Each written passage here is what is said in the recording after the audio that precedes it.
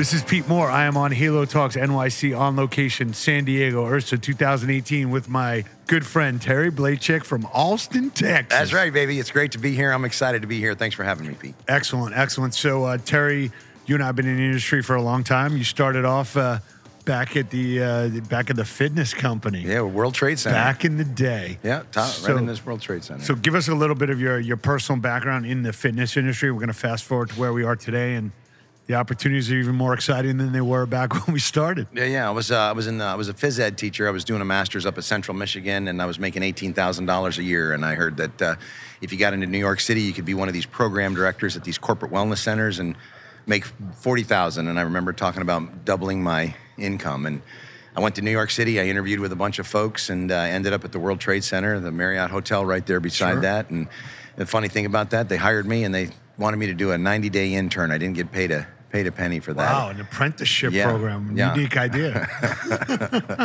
And they were expanding. It was a great company. You know, the claim to fame was shirt, shorts, socks, and jocks to everybody in the Trade Center. And 90 days later, I ran out of money. I actually had to take a $300 cash advance out to continue payday lending. That's how the payday lending industry started. Yeah, to continue commuting into the city. And what ended up happening is they finally got me working on the weekends in a sales position, and from fitness to like a manager on duty on the weekends. And then that's really how my career in the fitness business took off. And I was with those guys for about 12 years and worked my way up through a lot of different positions and ended up being the chief operating officer for the fitness company. How important was it to be doing, being the apprentice and, starting at the bottom, just like starting from the bottom, now we're here, I think is this. Well, I'm going to tell you this, is that even today, when I look for people to hire, I'm looking for the guys that are willing to put in the time and willing to work. And it's that personally from my, I was willing to do that. And people that are willing to work and willing to put in the time, and are loyal, they'll go a long way in my group and my business today. So, but it was influential. Yeah, what I've found is a number of clients that we've had, and you go walk around the clubs with them, and the guys that are new to the industry that have never been in the industry, they'll just walk into the door, and then the guys that have been in for a while, they'll pick up a wrapper, they'll tidy up a towel, they'll go into, like they're just like, once you're programmed to do that, like you are an attention to detail OCD freak. Yeah, and that's one eye the up, difference. one eye down. Yeah, I think that's a difference. Corners and edges. That's what we talked about. Cleanliness. Look for the corner, dust bunnies in the corner, and look for the edges on the carpets and the floors. And it was very influential in my early days in my career. So as COO of fitness company, obviously you had a number of multi-unit locations, and you had people that you had to manage remotely. Granted, we've got mobile apps now, we've got data and reporting and all that jazz, but learning how to communicate with people and being able to manage and oversee people that you're not going to be with on a daily basis, like how has that helped you in what you're doing today, which we'll get to, and just really understanding like the human behavior and like the reinforcement and the feedback loops and like quality control. Yeah. One of the first things as I continue to move up in my career, I became the director of training for the fitness company. And one of the first things I did, I went down to the Disney Institute and I went through the Disney business management seminars. Disney approach to people management, the Disney approach to creativity and innovation, the Disney approach to customer service. And how does Disney do it? And I spent multiple weeks down there at different times and really got a good education, took those ideas and tried to translate that back to the fitness company and to the fitness business. And that you talk about shaping in my early years is you talk about, the things that people remembered at Disney was how friendly was the staff and how clean was the place. We took those concepts and ideas, we came back to the fitness company, and we came up with 3 pillars for the fitness company called professional, friendly, and clean. Gotcha. And those were the pillars we did a lot of our training on. But when you talk about teaching and communicating with multiple sites in multiple areas, the key piece on that is having a structure of personnel that you can work through to get things done. And then finally having something that everybody believes in. And I remember the day that we put that professional, friendly, and clean concept. And, we had these mantras that said I would never let a member pass without saying hello. I'll never walk by a piece of paper on the floor without picking it up, just kind of what you mentioned. But these were these mantras, and of course we got everybody to buy into that. And it was a great start to my career. Yeah, so from fitness company, what was the next? Crunch Fitness, New York City. They had 6 stores in New York. A gentleman that I had worked with, Roger Harvey, at the World Trade Center, was up at Crunch, and he tapped me on the shoulder and said, "Hey, we need to get some systems in place. We need to get some processes in place." Just of note, he was my camp counselor back in the day at Camp Laconda. Yeah. So Roger, Roger was funny because Roger was a fitness director for us at the World Trade Center. And when he left for Crunch, we said, "Roger, what are you doing? I'm not sure this is the right move, blah, blah, blah." And of course, we all know that Crunch has had a great success story. It was one of the hip urban brands of the 90s. And Roger was a big part of that, Doug Levine, Howard Brodsky. And so I got recruited to come up and work for Crunch. I was there for 3 years, just prior to them selling to Bally's Total Fitness. So, that was Crunch was probably the best brand experience that I had in understanding, advertising, creating a brand, brand extensions. Some of the things that we were doing at Crunch were very innovative at the time. So yeah, and it seemed like, the fitness company was never, a branded experience, but it was the operations and actually the service and the results. So that stop at Crunch, basically turned you into the brand guy. Yeah, I think I learned a lot. It was amazing. You go through your career, and every point, when you're in your 20s, you think you know a lot, and then when you're in your 30s, you think you know a lot. And when I was in my 40s, I thought I knew a lot, and when I'm now in my 50s, I probably think I know a lot, but I'm always surprised at the next decade or the next turn of my career how much maybe I don't know, and I'm humbled by that. There's some really smart people in the industry. There's some smart finance and smart money coming into the business, and I'm always excited to learn more. That's great. So then you were down at Lifestyle Family Fitness down in Went Tampa? down to, Jeff Dyer, his group, picked me up. They had 12 stores at the time. I got hired on to go down to Tampa Bay, Florida. Great experience with Jeff, great friend of mine today. Sure. And we grew that company up to 50 units. I left those guys in 2007, I think. I was down there for 7-8 years.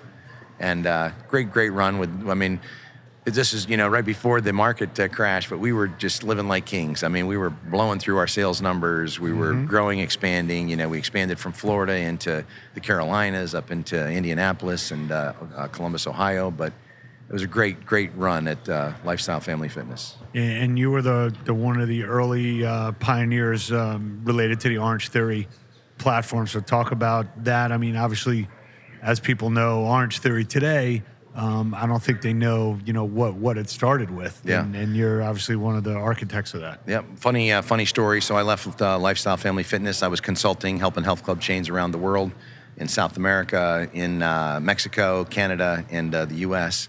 And I sit on a roundtable for best practices, Rex roundtables. And I had come out, I was looking for a deal in San Diego, actually. It was a group of clubs called Lava, and they were a class-based, came out of LA Boxing, actually, but it was a class-based group, and I had never seen a big box where it didn't have any equipment on the floor. It was basically a big workout, and they had classes.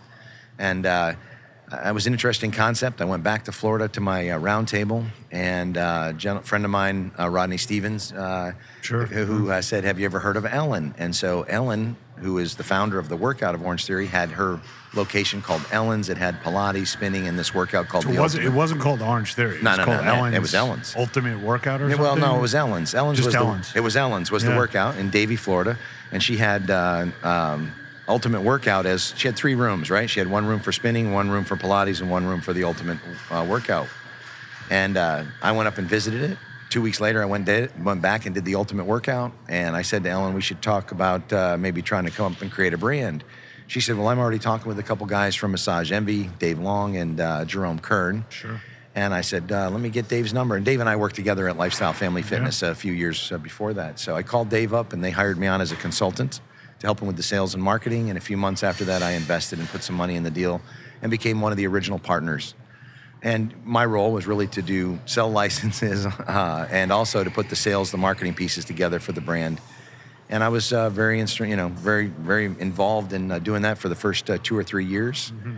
What's funny about that is I went back when I started talking about Orange Theory Fitness as a concept. I went back to my roundtable. I presented a PowerPoint presentation about what we were trying to do. 25 CEOs, health club chains. If I told you, you'd know all these guys. Mm-hmm. And everyone, without exception, said, Terry, don't do this. It's a fad. It'll never work. Whatever you do, don't put your own money into it. 7 years later, Pete, when I see those guys, you know what they say? How do I get one of those licenses? I want one of those territories. What's going on with you guys? Yeah.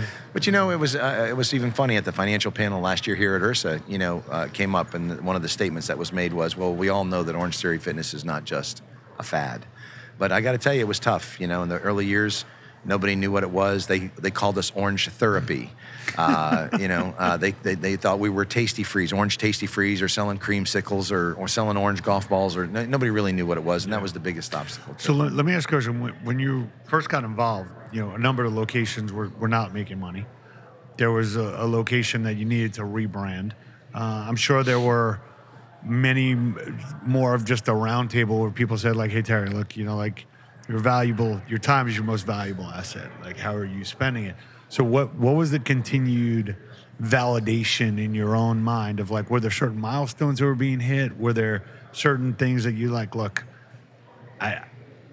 I got to trust my gut because I've got a well-trained gut at this point. I think the first thing we tried to do at Orange Theory was proof of concept, right? Nobody was going to buy a license. Nobody was going to believe what we were doing. Nobody was even going to believe in the workout unless we got proof of concept.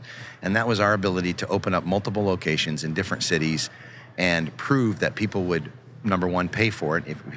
And again, you don't know this today, but in the early days, we were concerned about coming out at a price point of $99. So originally we had a $39 and a $99 price point.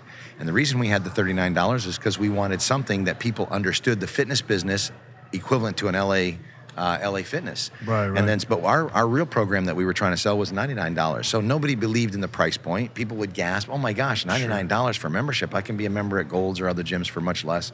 So we really had to overcome the price, and what we had to do is change perspective. We had to change the perspective of, this is not a gym, this is affordable group personal training. So we looked at, instead of paying $50 or $75 for a personal training session at Orange, you could do it for $10 or $12 or $14 for the session. But the first thing we really were focused on is, number one, proof of concept. Is this a good business model? And can we make money on, first of all, will the consumer buy it? Number two, is it a good business model so that we can make money on it? Those were the initial pieces. So as you fast forward to where we are today, the business model, how much time did you spend with Dave and Jerome and Ellen and whoever else was, inside that one club to say, like, look, let's not think about anything else except, like, this is just about the unit economics. This is about the process. Yeah. So for me, a lot of people, if you talk to me and you ask me what type of business am I in or what type of business, a lot of people will say the fitness business. And even though fitness is the product, I believe personally that we're in the subscription-based business. I believe if you can get people to buy, if you can get something to market, if you can get people to make a decision where there's money that changes hands based upon that, then you're onto something. Sure. And a lot of people say, well, I've got a great workout or I have a great concept. Even Orange Theory says best 1 hour workout in the country. You can have the best 1 hour workout in the country, but if nobody in the community or nobody in the marketplace knows about it, you don't really have a whole lot. Sure. You've just got an idea that you're passionate about. It's not a business model. So I think, number one, you got to come up with a good marketing plan. You've got to come up with a good conversion or sales, program, and then the actual product. You can come up with great marketing, and that's why we talk about in Orange Theory. We could have great marketing and orange-branded bicycles and orange-branded walls and orange-branded rowers, but the truth is that the best thing about Orange Theory is the workout works, right? So we got a product that works. So you got to have something that really works. You can't, do anything without that. But we spend a lot of time on making sure that the workout, the results, we started Orange Theory without the heart rate monitoring for the first 8 to 12 months. Then we added Polar heart rate monitoring into that. We then since have converted that to our own proprietary system of OT Beats. But that was significant in giving people immediate feedback. We really merged technology with fitness, and that's been a hook, a great hook for us. So fast forward to today, you've got the territory rights to Austin, College Station, San Antonio. I know you get peppered with other territories to take on. Given you're the largest player in the network at this point. How do you think about the team that you're building, what's special about it, and, what you want to achieve? When I look at challenges or look at, Pete, something that I consider myself to be good at, I'm really good at getting people focused around a common objective, hiring, recruiting, and motivating a team to accomplish a specific goal. I've done that all my career. I did it in the fitness company, did it with Crunch, did it with Lifestyle, and I'm doing it with Orange Theory at the present time. you talk about your highest and greatest use, but our ability to put a great team together that can deliver a predictable results time after time, and we've consistently done that with Orange Theory in my stores anyway. And so we're building a great team. I have a lot of people that have followed me for the last 7 years. That it started with me from the very beginning. They moved from Florida out to Austin, moved from Florida out to San Antonio to help me with the group. But my personal belief, you talk about personal beliefs or values, is one of my personal values is I really focus on people management. I focus on the development of people, mentoring people. I believe if we can make people better people in this world, we can have a better business, because the people are the ones that are going to deliver. I'm not out there today selling memberships, and I'm not out there today prospecting, and I'm not out there today coaching the classes. But my ability to teach people how they can be better, how they can learn not only from their own mistakes, but from other people's mistakes, and what have they done. And I just think that's a great strength that we have right now in the Austin market. We're going to grow the Austin, San Antonio market to 50 plus units. And I can't do that by myself. It's with a great team that understands what we're trying to accomplish and how we serve the communities that we're in that really is going to make a difference.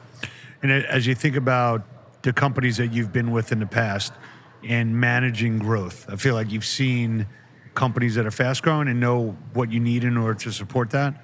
You've probably been a party to companies that have grown too fast. So when you think about, this is your baby, and it's going to grow opportunistically but it's also going to be something that you can execute and digest. Talk about the levers that you're like, hey, I want to grow, but I'm not going to grow just because somebody wants me to grow. I'm going to grow because it makes sense for the long-term value of the business. I think there's a number of pieces in the growth part. I'm going to go back to the people piece. And I say this all the time, you cannot microwave these leaders. You can't microwave managers. You can't microwave head coaches. You need to crock pot them. They need to season out. They need to have those experience. They need to have those interactions. I think that's a really big piece of what we're doing. You can't just hire somebody and say, and this is where I go back to my own personal career, is I was in the big box business for a long time, Pete. I thought I had it figured out. But I got to tell you, when I got into the franchising business and I got into Orange Theory, there was a lot I didn't know. And there was a lot of things I've learned in the past 7 years. I understand the fitness business. I understand the subscription side of that business, but I didn't understand franchising. And so I go back to the people component. The best things that we can do is to try to grow this business. Is you can't grow the business unless you've got the people. We need strong teams. We need to have people that have been with us. They understand how we do it. How do we deliver that service? How do we execute on acquiring more members? What's the best marketing plan that we can put together and execute? Not just ideas. I don't need new ideas. I need people who can execute on those ideas. But we spend a lot of time training. We spend a lot of time trading thoughts and learning from other people's experiences. So number one is how do we grow, and how do we not grow too fast? Number one, we have to have the people on board and able to digest the growth.